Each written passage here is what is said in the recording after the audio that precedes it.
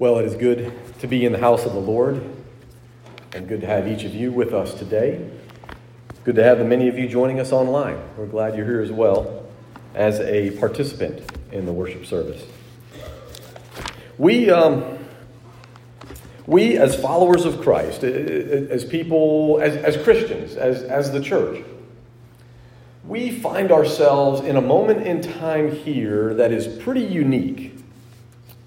When we read great stories or see movies or cinema, and the great epic tales of our day, it starts off with maybe doubt and fear or conflict, or what's going to happen, is good going to triumph over evil. But in the end, the greatest stories and tales, and in the end, yes, good wins, and the good guy wins, and all is well in the end. Interesting, even this week, as it was a few months ago now, we got a new TV in our household. And I've got a friend up in Wichita who works and sells TVs, and he gave us a good deal, and it's 4K. And it's got the OLED stuff, and it's got all this great, just beautiful, sharp, crisp picture, and just, it's awesome in darkness and in light and all that stuff. It does great. And I watched the Andy Griffith Show on it. And it's in black and white, right? And oh boy, it's, Barney Fife in, life size. And so just, that's one of my favorites. I watch some other things too, but that's one of the things. And one of the things I like about the Andy Griffith Show is within a half hour, the world is made right. Within a half hour, they figure it out and all is well. And even, if Barney can't sing right, or there's a problem with Otis, or, whatever, Ernest T. Bass, watch out for him. But within a half hour, things get settled, right? Our best stories in our society, in the end, the good guy wins. Except in Scripture, where this funny, crazy thing happens, where the good guy wins in the middle. Jesus has already come, and he has defeated death. He's died on the cross to deal with our sins, but then he was resurrected. He has already won. He already has the victory.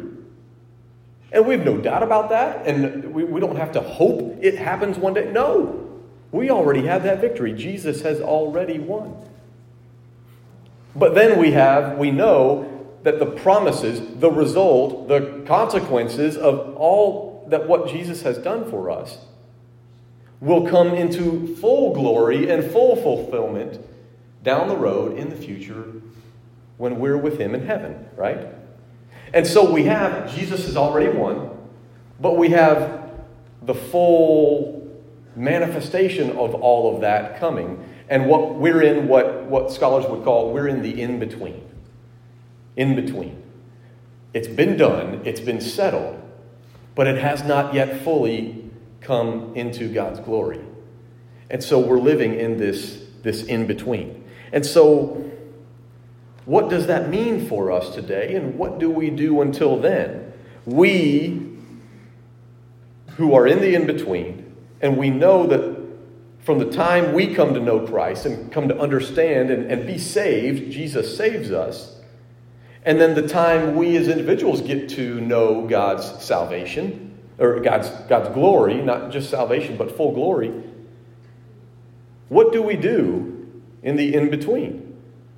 And for some, that question could last, 100 years, up to 100 years. What do we do with what has been promised until what has been promised will be fulfilled? What do we do in that time? And that is the question we're going to seek to answer today by turning to one of the deepest, most meaty books of the Bible, Romans. I'm going to Romans just for this week. And there is such depth and substance and meaningfulness in what we read in Romans. And so turn with me, if you will, to Romans chapter 12, and let's see what we are to do in this in-between time. Romans chapter 12, verse 1. So, brothers and sisters, because of God's mercy, I encourage you to present your bodies as a living sacrifice that is holy and pleasing to God. This is your appropriate priestly service. Don't be conformed to the patterns of this world, but be transformed by the renewing of your minds, so that you can figure out what God's will is, what is good and pleasing and mature. When Christians begin to talk about the in-between, the days, the months, the maybe even years or sometimes even decades between being saved and then coming to fully know Christ in heaven, the talk is often then centered on time. What will you do with the time that you have been given? You have been saved, and you know that. You will follow the Lord all of your days. What will you do, though, in the time until you come into full glory? And it's a popular question to ask at funerals, because it's a season of life in which people are maybe even confronted with their own mortality. And we realize, especially when we lose a loved one, that, boy, life is short. And we're not guaranteed any amount of time past the present. So we should take advantage of the time that is given to us. We can worry about the past, or we can look ahead to the future, but we should embrace the gift that is right now, right in front of us. It's why it's called the present, right? It's the gift. And that gift, every breath we have is a gift, and so we would say, use your time wisely. Use your time effectively. Don't waste the time that you've been given. And that's a good message. But it's actually not what we find in Romans chapter 12. It's not the message for us today for the in-between. Paul, in writing to the Romans, does not say, I encourage you to present your calendar as a living sacrifice, holy and pleasing to the Lord. Or I encourage you to present your time log or your schedule, your hour-by-hour list of the to-do things as a sacrifice to the Lord. No, look back at verse 1. What did he say? I encourage you to present your bodies as a living sacrifice that is holy and pleasing to God. Interesting that he would say it that way. And don't get me wrong, I would encourage you, use your time wisely. Give your time and effort and energy to the Lord. Those are good and worthy sacrifices to make. And I wish we had more who would commit that type of action and spiritual discipline and commitment to their lives. But what does it mean to present our bodies as living sacrifices? We can flash back, and if we get this wrong, if we think about this in the wrong way, we can picture a young lady being thrown to the volcano and sacrifice the body to appease the gods. No. But to sacrifice or to present our bodies as living sacrifice, and not our time, not even our souls or our spirit, but our physical flesh and blood and muscle and fat and bones, our bodies. And I think we can better understand this encouragement from Paul in verse 1 by looking at verse 2. Because we get further instruction then in verse 2. Don't be conformed to the patterns of this world, but be transformed by the renewing of our minds. Renewing of our minds. All right, Paul, what? I thought we were talking about bodies. Why are we now talking about minds? There's a difference there. And I would, just for some context, in the ancient times, there were several Greek philosophers who generally liked to separate the body from the mind, they as if they were two different things. And they would generally speak of the soul or the spirit or even the spiritual in positive terms, in good language. They were good, they were enduring, they were valuable. Whereas the physical, the body, the flesh, that was not good, not enduring, not valuable. And there was somewhat of a distinction, almost like good and evil. The spirit, the soul, the non-tangible, that is what is good. And then the body, the physical world, that's not so good. And that's actually not the stance that we find in Scripture. That's not the words of Jesus or Paul or Peter or any of the disciples. These were the teachings of the Greek philosophers, Socrates and Plato, the minds of the day. But somewhere along the line, we have got it into our heads that God is only interested in saving our souls. And the rest, the physical, God's not much interested in that. And so we can give our heart to Jesus, or we can let Jesus save our soul, but our body, do what you want. Doesn't matter. As long as my soul is saved, that's what counts. Here's the problem with that. The problem is what we read in Scripture. The problem is what Jesus showed us is as he showed up not just as a floating spirit. Jesus is not just a soul, but when he showed up as a human being. At first in the form of a baby that grew. And it grew in stature. And he had flesh and blood and muscles and fat and bones and hair and fingernails and boogers. And he had it all. Very human. Human. And he went to the cross and he died for our sins. And by that next Sunday morning, what did the resurrection look like? I'm here to tell you today, it was not Jesus came back from the dead in the form of a spirit or a soul or a floating entity. It wasn't Jesus' body left behind, but his spirit or soul was resurrected. No, the disciples came to the tomb, and you know what they found in the tomb? Empty. There was no soul, there was no spirit, there was also no body. It was all resurrected. Body, soul, mind, spirit, all of it, physical, spiritual. There is no differentiation between the two. In the resurrection, all of Jesus was resurrected. And the Bible says one day we too will be resurrected. Just like Jesus. Now, there are things about our bodies that will be dealt with in the new creation, and praise God, because I don't want any more aches and pains that I have in my body. Some of you might laugh, but I turned 40 years old a year ago, and man, I know, yeah. Hear the guy complain. But I roll my ankle, and I'm like, well, that's just going to hurt for a while now. It doesn't repair as quickly as I thought it would. I went and played basketball with the fire and EMS guys. I'm the chaplain for the fire department here in Winfield, and they like to keep up with cardio, and so I went and played basketball with them. 3 days later, I'm still kind of sore. I said, what is this body? Come on, keep up. But no. We know that in full glory, in time, no more aches and pains, no more suffering. And praise the Lord, no more memory loss, no more impairments. I think some of the most evil things of this world are things like dementia, Alzheimer's, ways in which we, it seems like we lose our dignity as we age. It's evil. It is not what God intends for us.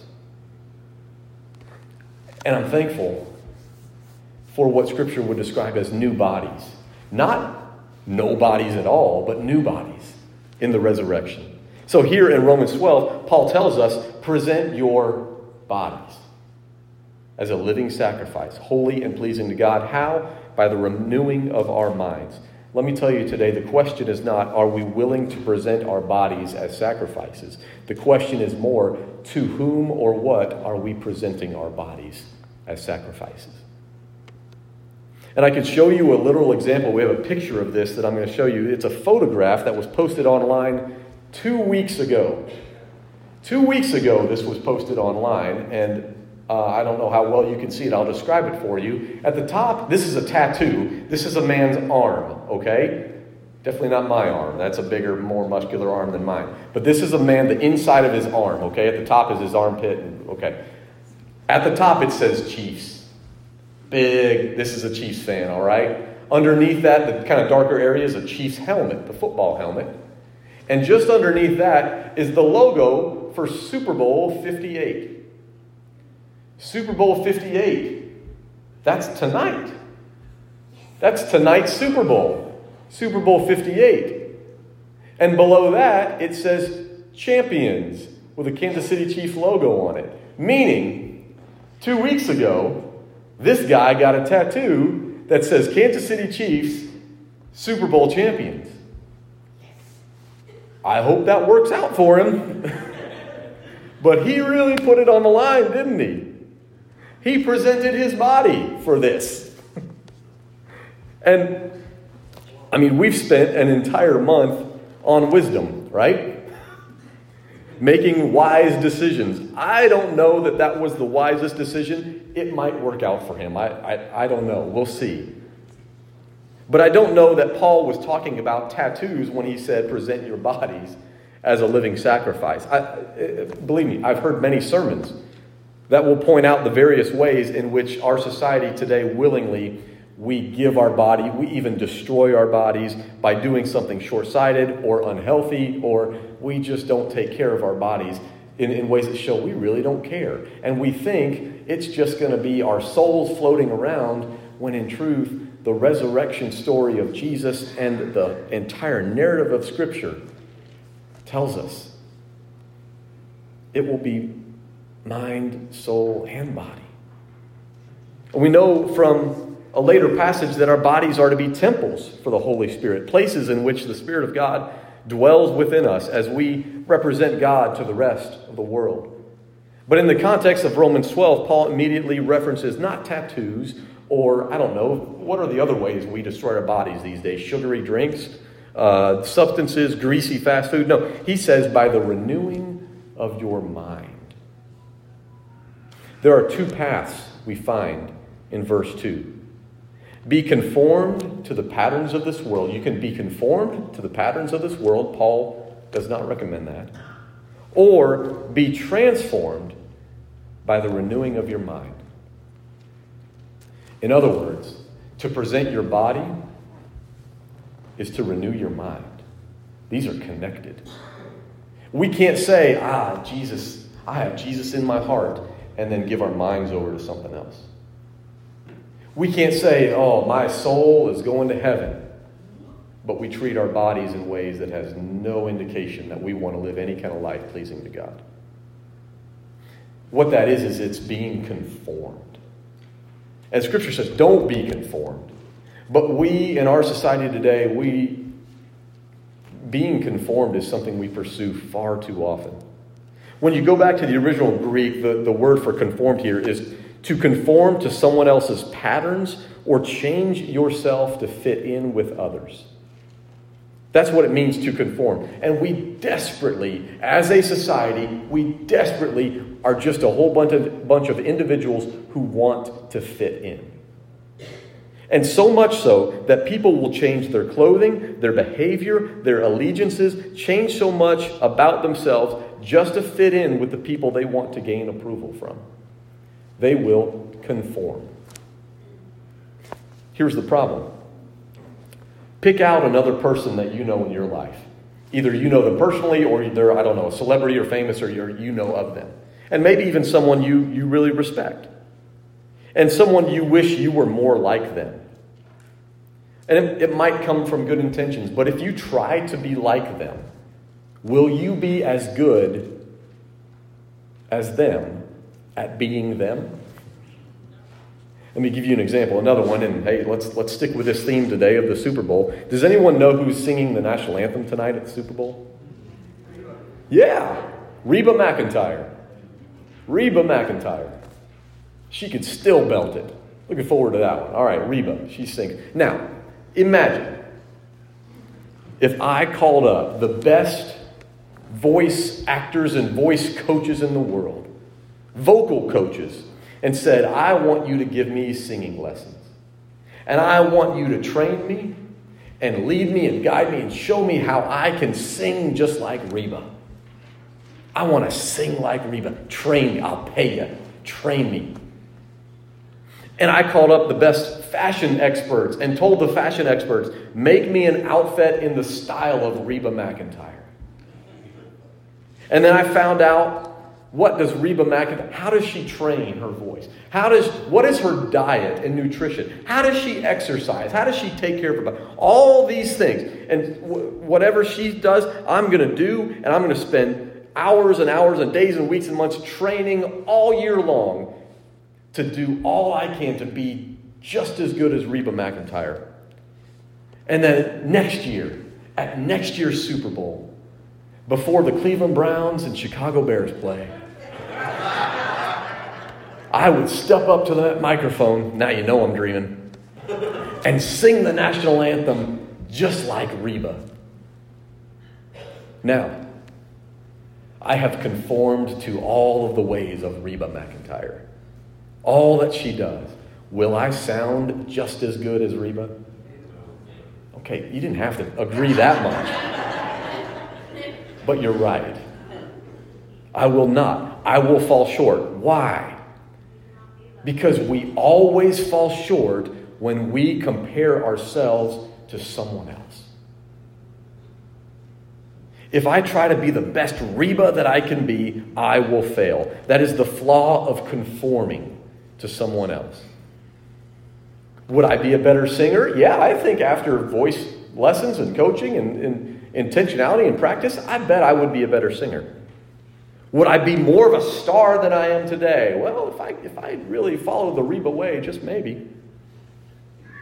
But would I be as good as Reba is at being Reba? No. Because I was not created to be Reba McEntire. It doesn't matter how much I conform to her patterns, that won't work. And Romans 12 says, don't be conformed to the patterns of this world. Don't try to measure up to the rich, the famous, the powerful, the beautiful. You will always fall short when you try to conform to someone else. But we have another option. And Paul gives us this. Instead of being conformed, but be transformed by the renewing of your minds. Let's get the tattoo off there now. We got enough of that. Instead, be transformed by the renewing of your minds. And transformation is not the same as confirmation, of being conformed. Remember, to conform is to try to be someone else. To transform is, and the Greek word here is different. It's the word that gives us metamorphosis. And that makes me think of a caterpillar. A caterpillar will hit that stage in his life and begin to spin a cocoon and wrap himself up. And a caterpillar gives time and effort and energy and even its entire body to a transformation. And what comes out is not something looking like some other caterpillar. No, it is a total transformation into a beautiful, life-changing butterfly. And suddenly, this creature that could only crawl around in the dust, what a message for Ash Wednesday coming. Now this creature can reach new heights it could only dream of before and maybe not even dream of. Transformation is not about comparing yourself to another caterpillar or another person. Transformation is about becoming the exact person God has created for you to become and wishes for you. And not through your own strength or power or understanding or planning, but it is a renewing of our minds, which comes when we present our bodies as living sacrifices. What it is, it's the entire package. It's the whole deal. Mind, soul, body, strength. And what comes about when we make that sacrifice and allow God to transform, Paul gives us that as well at the end of verse 2. So that you can figure out what God's will is, what is good and pleasing and mature. Can I tell you today, as a pastor, and I've been a pastor now for going on 12 years, one of the primary prayers I hear, I have it in my life, and I've heard it in so many others, is, God, what is God's will? I just want to know what God wants me to do. I just want to know His will for my life. I'd like to know in our prayers, God, what in the world are you up to right now? This doesn't make sense. Or why is this happening? Or I don't understand what's going on here. Or is this a temptation from the devil? Or is this a blessing from you? Or what is going on? Help me figure out what God's will is. Wouldn't you love to know what God's will is? Here it is. Romans 12, chapter 2. chapter 12, verse 2. Be transformed by the renewing of your minds so that you can figure out what God's will is, what is good and pleasing and mature. The person who presents everything to the Lord, their mind, their body, their heart, their soul, and is willing to be transformed by the renewing of your mind, can know and figure out what God's will is. This week coming up is Lent, or this season we're going into is the beginning of Lent. And it starts with Ash Wednesday. And please come back Wednesday. We've got some plans in place and we've been working on some things. And I'm excited about what we've got in store. Wednesday at 6:30 p.m. right here in the sanctuary. It marks the beginning of the season of Lent. 40 days between Ash Wednesday and Easter Sunday. 40 days plus Sundays gets us to Easter Sunday. And the season of Lent generally is a call to know our own mortality. In the dust, you'll receive some ashes on your forehead as a physical reminder. But also it is a season of sacrifice. And there are some denominations and faith backgrounds that collectively they give up meat. That's the sacrifice. Everybody gives up meat. And I would say it this way. I don't want us to conform, to follow someone else's obedience to God. Here's what I would suggest instead. I want you to make a sacrifice for these 40 days coming up, to give up something during the Lenten season. And it has to be something that is meaningful to you, an individual decision by you. And I'm not going to tell you what to give up, because you know your life and your relationship with the Lord better than I do. But let's commit to give up something that might be a way in which you have conformed to the world. Maybe not even intentionally. But it's time, at least for a season, to leave that behind. What am I talking about? Do I need to give up sin? Yes, okay. That's not a 40-day thing. That's a rest. Yes, please give up sin.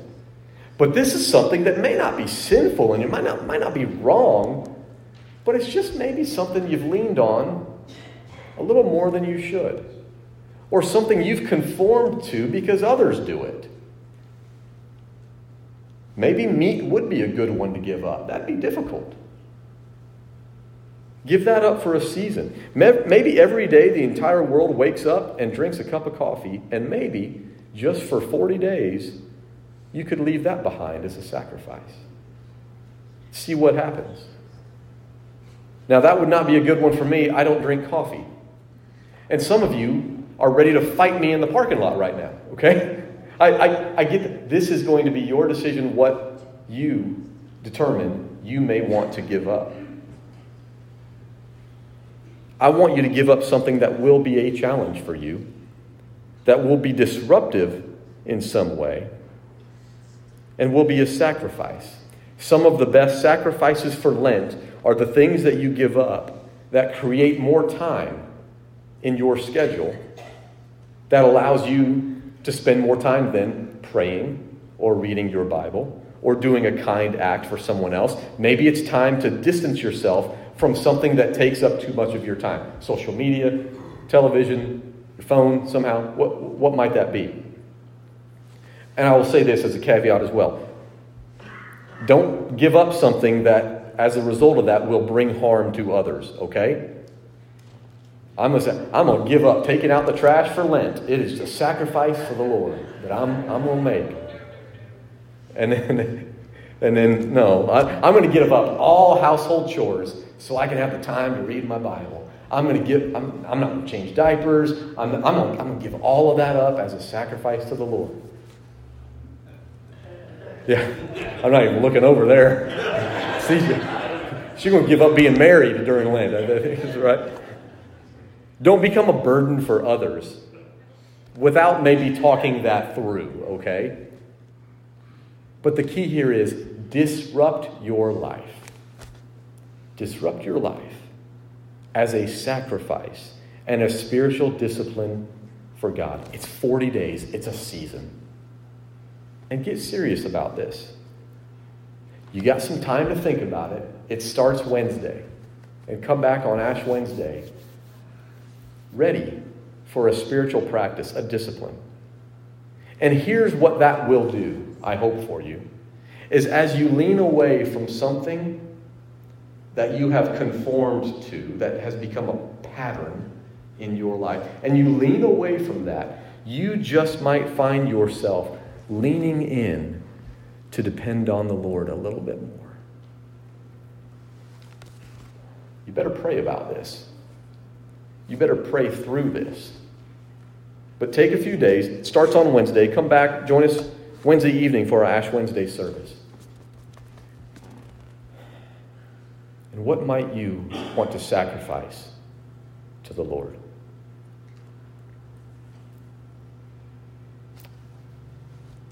Join me in this song, would you? Lord, prepare me to be a sanctuary, pure and holy, tried and true, with thanksgiving. I'll be a living sanctuary for you. Okay, now we make it a prayer.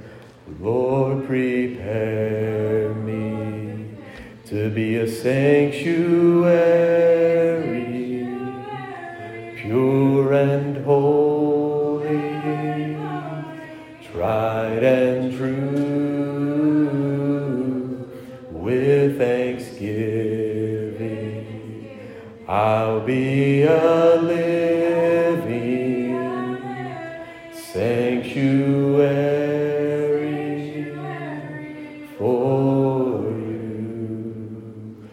Lord, would you prepare each heart in this place, prepare each body in this place, Lord, for a season of disruption. Lord, we are now thinking about, we're contemplating, we're maybe even wrestling with a thing that we need to give up. And Lord, for some of us here today, it jumped out right away. It's obvious. Yep, I need to give this up. Would you confirm that in their lives, Lord? And would you make a way where maybe even there seems to be no way to give this up? But may it foster a dependence on you. For some, we're not sure. Maybe we're wrestling with a few different ideas or nothing has really come to mind, Lord. Would you put within our mind and within our heart over the next few days some discernment, some wisdom to decide, you know what? This is my sacrifice just for this season, Lord. And Lord, to be able to do something like this, we need your strength. We need your Spirit leading us and guiding us. And may we depend upon you fully, completely, wholly.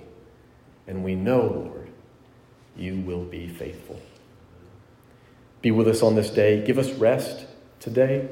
Bring us all back together on Wednesday as we face our own mortality, our dustness, and then journey with you to the cross and your wonderful celebration of resurrection, Lord. Thank you for what you have promised, what you have done, what you have promised, and what is to come. We pray all these things in your name. Amen.